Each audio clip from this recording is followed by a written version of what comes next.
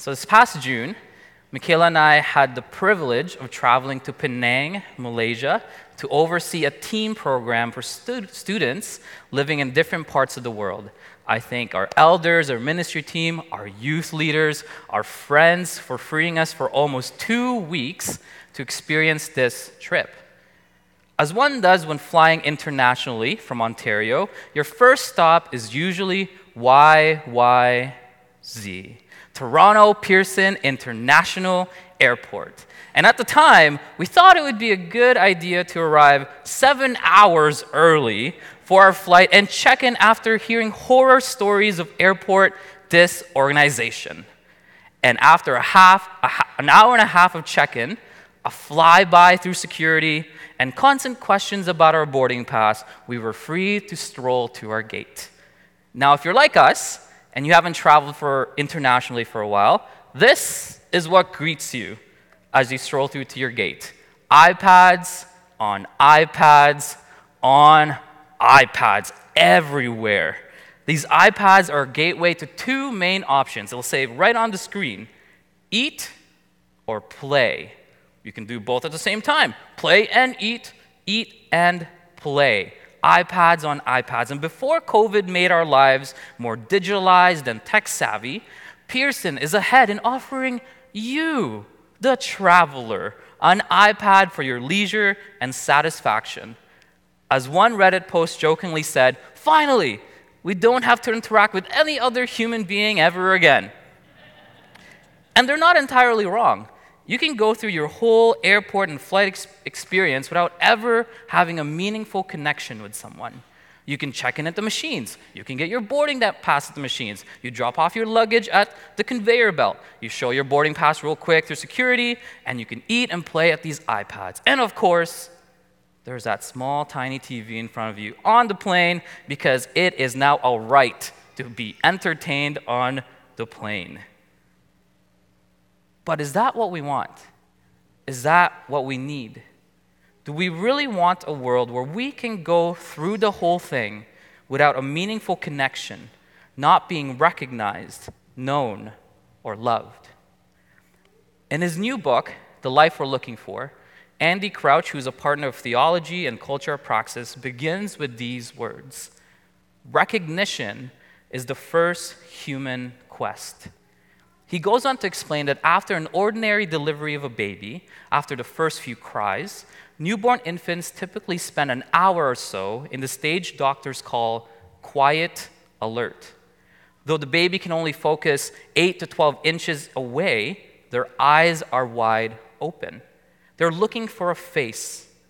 And when they find one, especially a face that's looking back at them, they fix their eyes on it, seeing what they are most urgently looking for, what we are all looking for, to be recognized. Sadly, as much as we hate to admit it, the other has now become a boredom to avoid. The other has now become a danger to keep out. Wait, what'd you say? No, I'm sorry, I'm too busy looking at my phone. There's too many updates. But rather than seeing others who recognize us, we see the back of their phones that have identified them through facial recognition. If you ask Brené Brown, a vulnerability researcher, storyteller, about the life that we're looking for, she would say this: connection is why we're here. It's what gives purpose and meaning to our lives. This is what it's all about. Connection, the ability to feel connected, is how we're wired. It's why we are here. But for the last century, we've displaced that need to connect with the ease of technology. Andy Crouch continues to write that we've dreamed of mastery without relationship, what technology promises us. An abundance without dependence, what the crowds who Jesus fed with bread were looking for. Yet even before pandemic disrupted our quest to recognize or to connect, we felt threatened and strangely out of place, lonely, anxious, and just bored amid infinite connections. Because we have separated power from relationships, abundance from dependence, and being from personhood, we live on a lonely planet. Physicians see this. Vivek Murthy, Surgeon General of the United States, wrote in 2017 that during his time, it wasn't heart disease or diabetes that was the most common cause of diseases. It was actually loneliness. Physicians see it. Ben Sass, a Harvard-trained historian, in 2018 argues that the root of polarization and conflict in our time is loneliness. Prime Minister Theresa May of the United Kingdom appointed a cabinet minister for loneliness in 2018, and it costs $6.7 billion annually to offset objective social isolation, which is a fancy word for loneliness. Is it a coincidence or grand irony that loneliness has spiked just as our media became social, our technology became more personalized, and our machines learned to recognize our faces? Crouch argues that this is no coincidence. He says that there is a consistent shadow side of the bright promises and genuine achievements of the technological world. It has been based all along on the false understanding of what human beings really are and what we most need. We thought we were looking for impersonal power, which doesn't need anyone to be effective. And now we have it. The smartphone, as one tech article suggests, already has given us the opportunity to fly through space. Maps, video conferencing. You can travel through time, photos, social networks, and you can increase your intelligence, omnipresent internet access. Right, Rogers? We think we want power without a relationship, an abundance without dependence, and freedom without limits. And this has led us to a lonely, anxious, and boring planet. But we need a power that is personable and personal, meaningful connections marked by dependence, recognizing, seeing, and loving. So this morning, if you have your Bibles, please turn to John 6.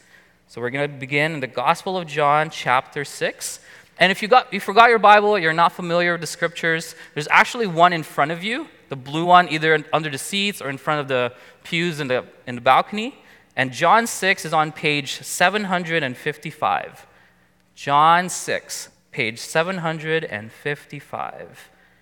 If you're listening online and you're at home and you forgot your Bible at home, I don't know what to tell you. But John 6, beginning in verse 16, page 755. When evening came, his disciples went down to the sea, got into a boat, and started across the sea to Capernaum. The sentence begs the question, what happened in the morning on land before they got into the boat? And if you missed Pastor Jamie's sermon from last week, we learned that Jesus demonstrated himself as Messiah by miraculously using 5 loaves and 2 fish to feed a great multitude. We saw how Jesus could bring plenty out of our own scarcity. And after the disciples experience all this, they go down to the sea. While we tend to think of the sea as a source of pleasure and a good place for a vacation, the ancient Israelites had a very different view of it. They understood that all for the sea's wonder and beauty, it is also an unrivaled source of destruction. On December 26, 2004, the sea caused one of the deadliest natural disasters in history. A massive earthquake under the sea of West Sumatra triggered a tsunami that was 100 feet high, swept across 14 countries, killing almost 250,000 people. The massive power and unpredictability of the sea is why ancient people saw it as a symbol of evil. The inhabitants of Israel, who were not seafaring people, viewed the ocean as a realm of chaos, destruction, and darkness. Rather than a delightful place for recreation, to them, the sea was a dark abyss to be feared. In their literature, including the biblical narrative, the sea became a metaphor for the forces of evil and disorder that opposed their God of order. To make matters worse, also in verse 17, it was now dark, and Jesus had not yet come to them. Like the opening words of the Hebrew Bible, our passage depicts a chaotic, dark, churning abyss. And as the darkness descended, did the disciples recall these themes? Did they remember that vision of the sea as a realm of darkness and destruction, one carried through the flood story in Genesis, a common theme in biblical poetry, and it's all over the writings and the prophets? The sea is a realm of disorder, an evil, chaotic, dark world in just 2 verses. It was now dark, and Jesus had not yet come to them. Darkness, night, these are always symbols for the God-forsakenness of the world and for the lostness of men and women. In the darkness, we see nothing and no longer know who we are. For much of history, darkness is simply terrifying. Just imagine a world without electric light, a world that's lit dimly by a torch or a candle, a world full of shadows with unseen terrors, a world which no one could be called on when a thief broke in or during an emergency. A world without light, where animals hid in darkness, where demons, ghosts, and other night creatures were lingering. Sure, now with the flick of a switch, we can see as well as we were in the daylight. But if you took the time to go out into the woods, maybe go camping far from civilization, we still feel the sense of danger and helplessness that nighttime brings.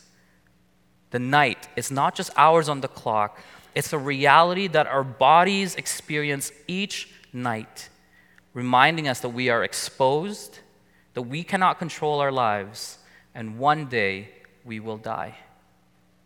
It was now dark, and Jesus had not yet come. For some of you this morning, it has been dark for a while, and Jesus feels like he still hasn't come. Verse 18, the sea became rough because a strong wind was blowing. Tish Harrison Warren, a priest in the Anglican Church, knows what it's like to face darkness and rough seas. After moving from Texas to Pittsburgh in early January, her father died. And a month later, she miscarried and hemorrhaged. A following month, she was found out that she was pregnant again. And then the bleeding came, the pregnancy became complicated, and doctors placed her on medically restricted activity, which darkened her mind for hours. The bleeding was constant for 2 months, and in the end, in late July, in the second trimester, she lost a baby son. And as she writes of this time, I didn't know how to approach God anymore. There were too many things to say, too many questions without answers. My depth of pain overshadowed my ability with words. And more painfully, I couldn't pray because I wasn't sure how to trust God. Martin Luther wrote about these seasons. When any naive confidence in the goodness of God withers, he called it the left hand of God. It's when God becomes foreign, he becomes perplexing, he becomes terrifying. So it's dark, you're on the sea becomes rough, Jesus has not yet come, and you keep rowing. Verse 19. They had rowed 3 or 4 miles in the darkness, in the sea. When it's rough, Jesus not there, they keep rowing. If the sea becoming rough are those seasons of deep suffering, those who keep rowing through the roughness are those who walk through prolonged, even lifelong anguish. When we experience suffering that does not cease, we sometimes feel locked in a soundproof room. We kick and pound against the walls to escape, but all our efforts to stop the experience of suffering leaves us with bruises and disappointments. we don't find rescue and relief. Our cries ricochet off the walls, making us question whether God or anyone else hears us. Feeling abandoned in cloudy circumstances that seem to stretch on forever, it's almost hard to bear. So in resentment, in defeat, in exhaustion, we stop crying and then we start numbing. So we cue on the next Netflix show. We pour that next glass of wine. We numb, we pretend, we ignore the pain because it's just too incapacitating to face our lives. And in that pain, deeper still, we fear being cut off from God's love. When all the hard things stay in our lives instead of fading into the past, we repeatedly experience what Christians have called the dark night of the soul. God seems distant, and our fate a pile of broken pieces. We wonder if God has abandoned us. Is He punishing us? The night is darkest just before the dawn. Verse 19. When they had rowed about 3 or 4 miles, they saw Jesus walking on the sea and coming near the boat, and they were frightened. Jesus brings fear. Why? Because it's not enough to know that the God-man, Jesus, is more powerful than the sea and darkness.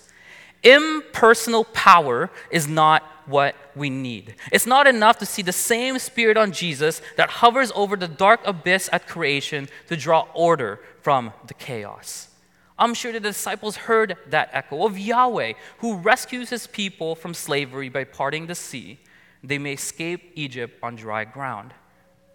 The message of Scripture is clear. The forces of evil are genuinely terrible, and the Lord is far greater. But that is not enough. We do not want someone who is only great, but also good. Yes, their rabbi had authority over nature, which they saw with the leftovers of 5 barley loaves and 2 fish. But as Jesus walks on the sea, He proves to have authority over the forces of evil, chaos, and destruction. And the only one with such power was Yahweh Himself, the Creator who calmed the dark seas of creation and rescues His people through the flood, and the disciples were terrified. They were terrified of this power.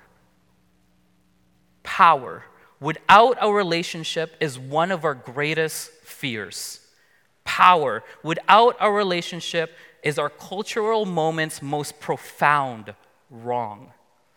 Every technological advancement that eliminates relationships with others hints at this fear.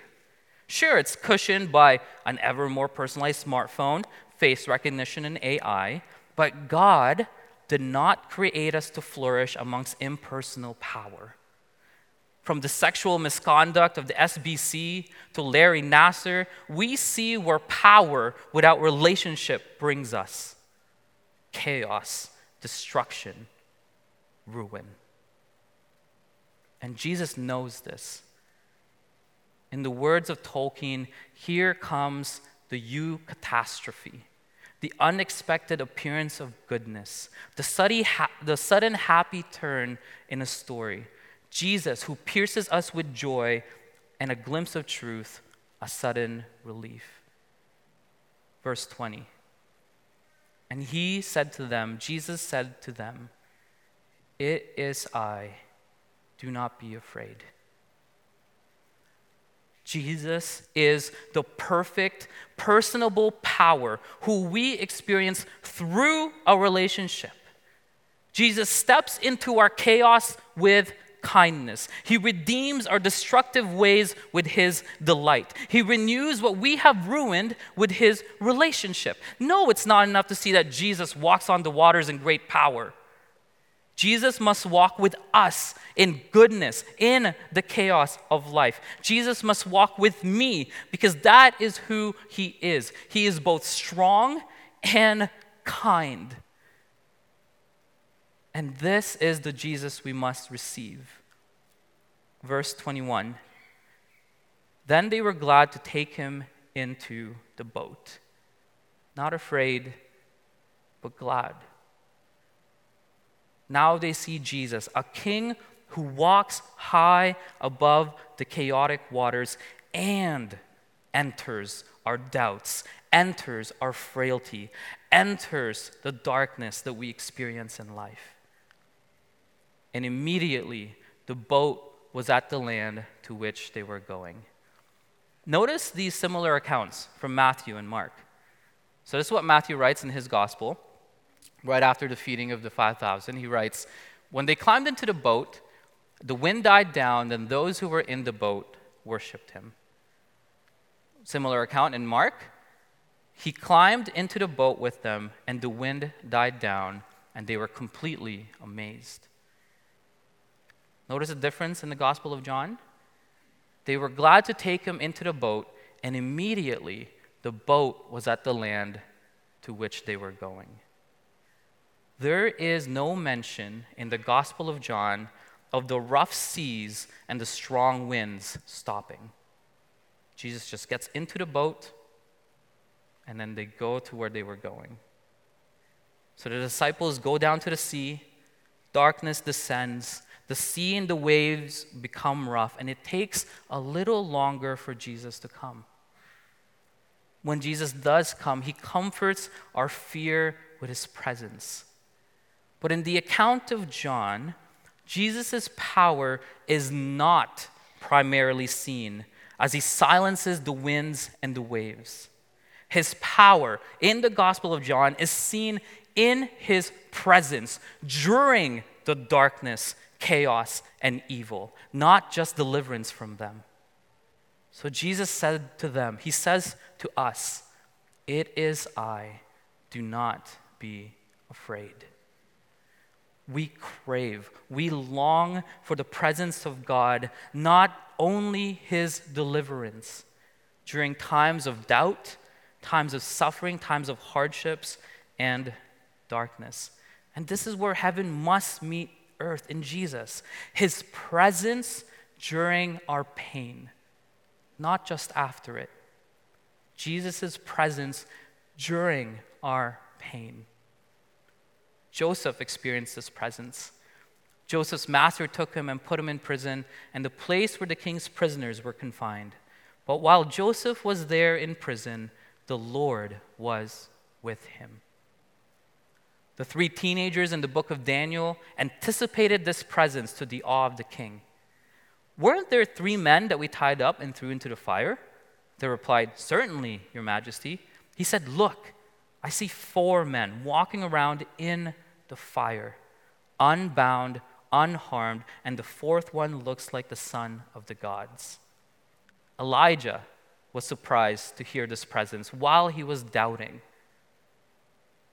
There he went into a cave and spent the night, and the word of the Lord came to Elijah, saying, "What are you doing here, Elijah?" The Apostle Paul felt this presence. "At my first offense, no one came to my support, but everyone deserted me. May it not be held against them, but the Lord stood at my side and gave me strength." Jesus is present with his followers in the dark pit of the sea. Jesus is present with his followers in the dark pit of prisons and dire circumstances. Jesus is present in all goodness and power. He is present, and you felt him present when a loved one passed away to a place with no more tears. He has been present in the sadness that is too heavy to bear.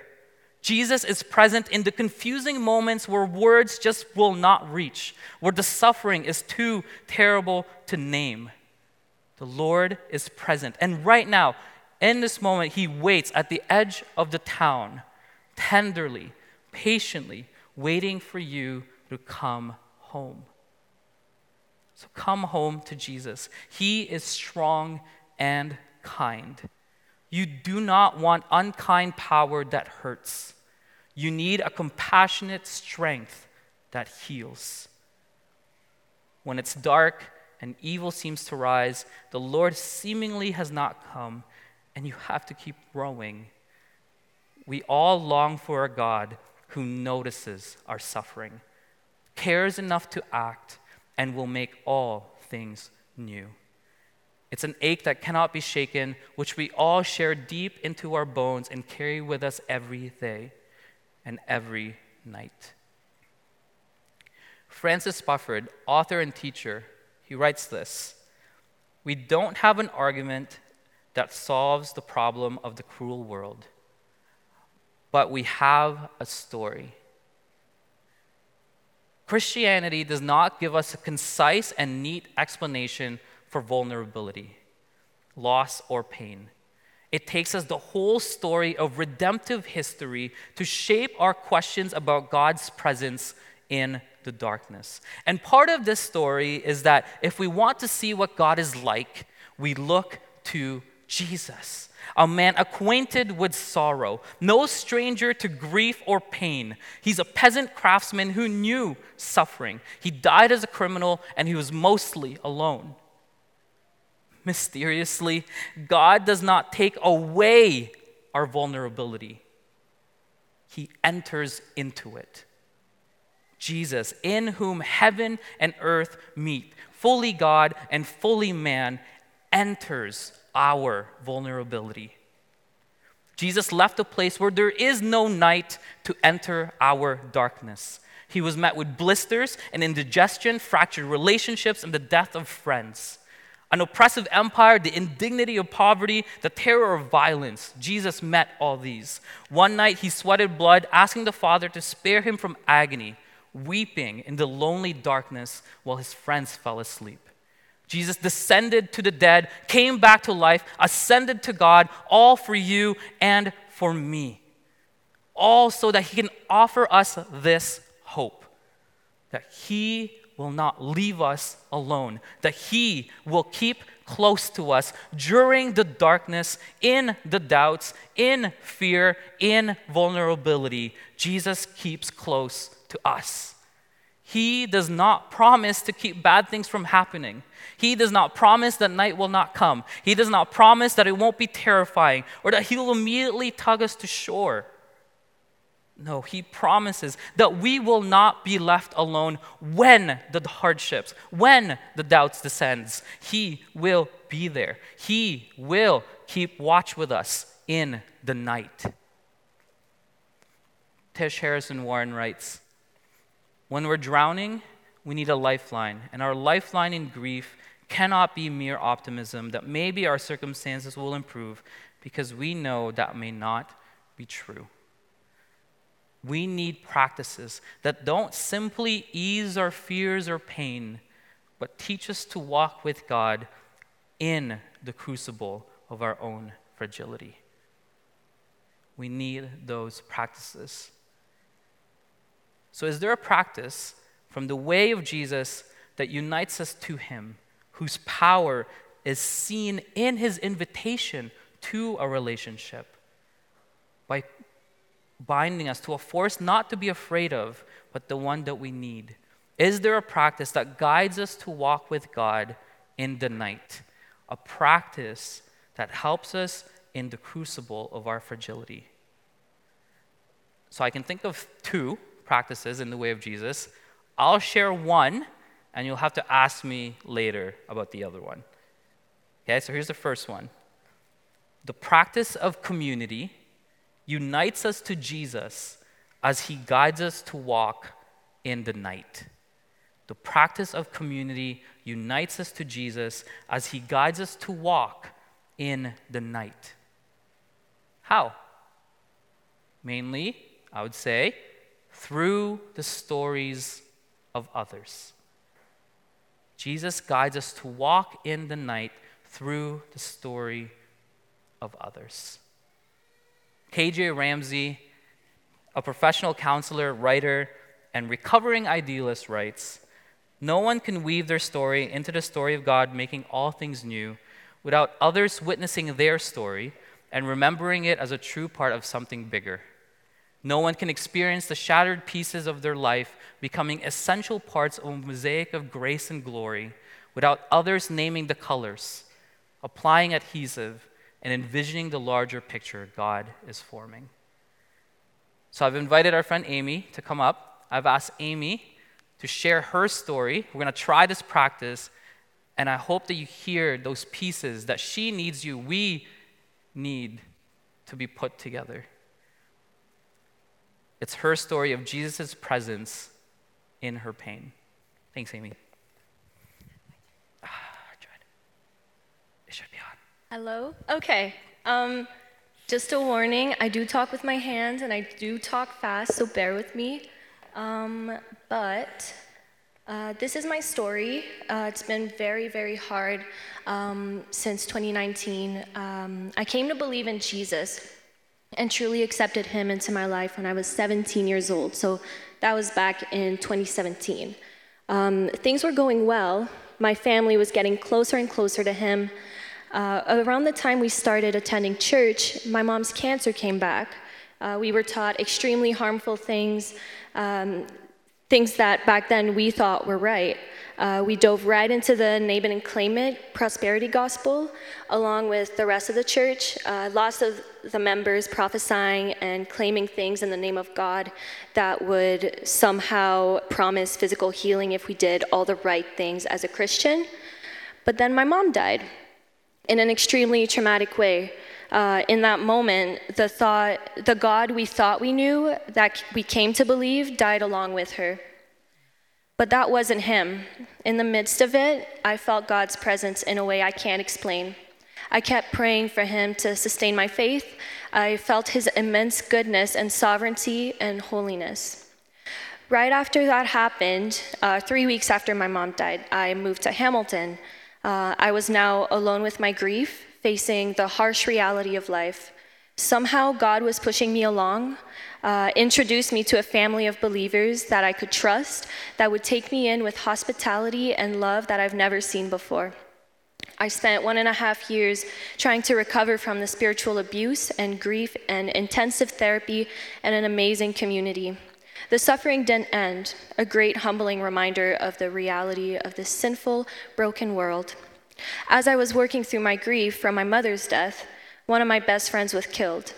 Along with that came a sense of guilt, more trauma, and more questions that I still haven't gotten to with God. It seemed as if when I was just starting to build back up, I was shattered again. But a vivid image that came into my mind was 1,000 pieces of myself held up by a net safely with no piece left behind. I knew I was suffering, but God coated it with his love, as he does, and something else I can't put into words. It's now been 3 years since my mother passed and 1.5 years since my best friend passed. In fact, in about 9 days, it'll be 3 years for my mom. I'm still working through very painful memories, false beliefs, trust issues, and more. But in this dark place right now, I know and pray that God sustains me, and I have faith that he is very much present and in this place with me. I feel heard and understood knowing Jesus experienced it all, and I know I have a greater hope where there will be no more tears, heartache, evil, and suffering. And just the one thing I have to recommend to the church is to be present with those who do grieve and to not make death such a taboo topic. It's not our words that will save them and get them out of their grief and hole of despair. It's just simply sitting with them. And that's what I noticed was best for our family, that some didn't do and some did do. Some that I had only met and known for 3 months that somehow took me in, prayed for me. And I was just amazed at how good God was through that. I was actually very close to ending things, and I just told God, I'm done trying.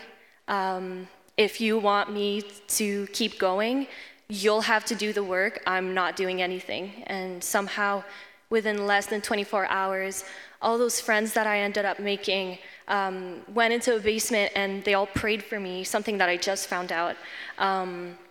People came to my rescue, and with great hospitality, I stayed with them and they listened to me. And again, it wasn't their words that helped me. It was just simply the idea of how strong a community can be when it's based in Christ. And that's just something that I hope I can offer to people with the experience that I've gone through, and that we can all learn from this. Thanks, Amy. Thank you. You can just put it back there.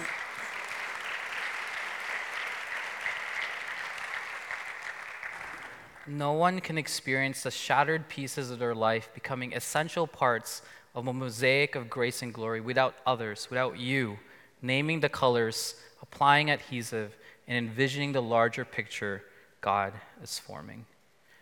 We simply can't always remember on our own that Jesus holds our lives in a bigger story. We all forget from time to time and need each other to tell our stories. Sometimes, as Andrew Peterson writes, a story is the only way back from the darkness. I need you to have faith when mine is fragile, and we should never shame faithlessness and doubt. They should remind us that we are all part of a body, a family, a household that needs every part to remember, breathe, and walk in the rhythms of grace. So, who is holding your story with you?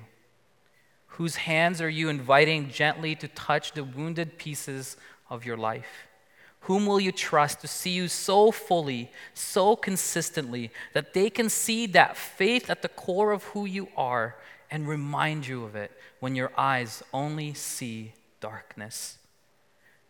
Henry Nouwen writes, one significant way to befriend our sorrow is to take it out of its isolation and share it with someone who can receive it.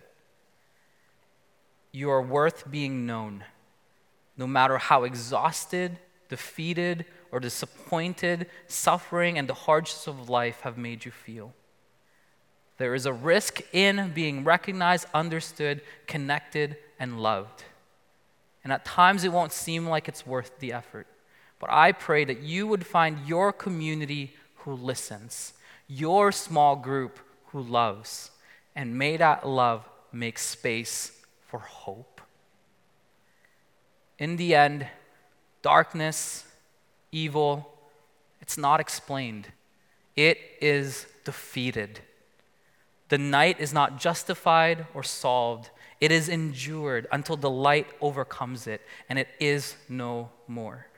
An eternal day is coming with no more night. The sea of evil dried up, and we won't need the light of the lamp or the light of the sun. And Jesus will be our light. And all who come to Jesus will be with him in his gentle reign. Amen. One of my professors in school once said that the people don't hum the sermon out of the service, they hum the songs. So thank you, worship team. Thank you, Amy, for sharing your story. Just a reminder that the offices are closed tomorrow. May the Lord Christ be with you, his presence, his power, his kindness, wherever he leads you, wherever he guides you, through the storms, through the darkness, through the day, he will not leave you alone. So may he bring you back rejoicing at the wonders he has shown you. May he bring you home rejoicing through his doors. Amen.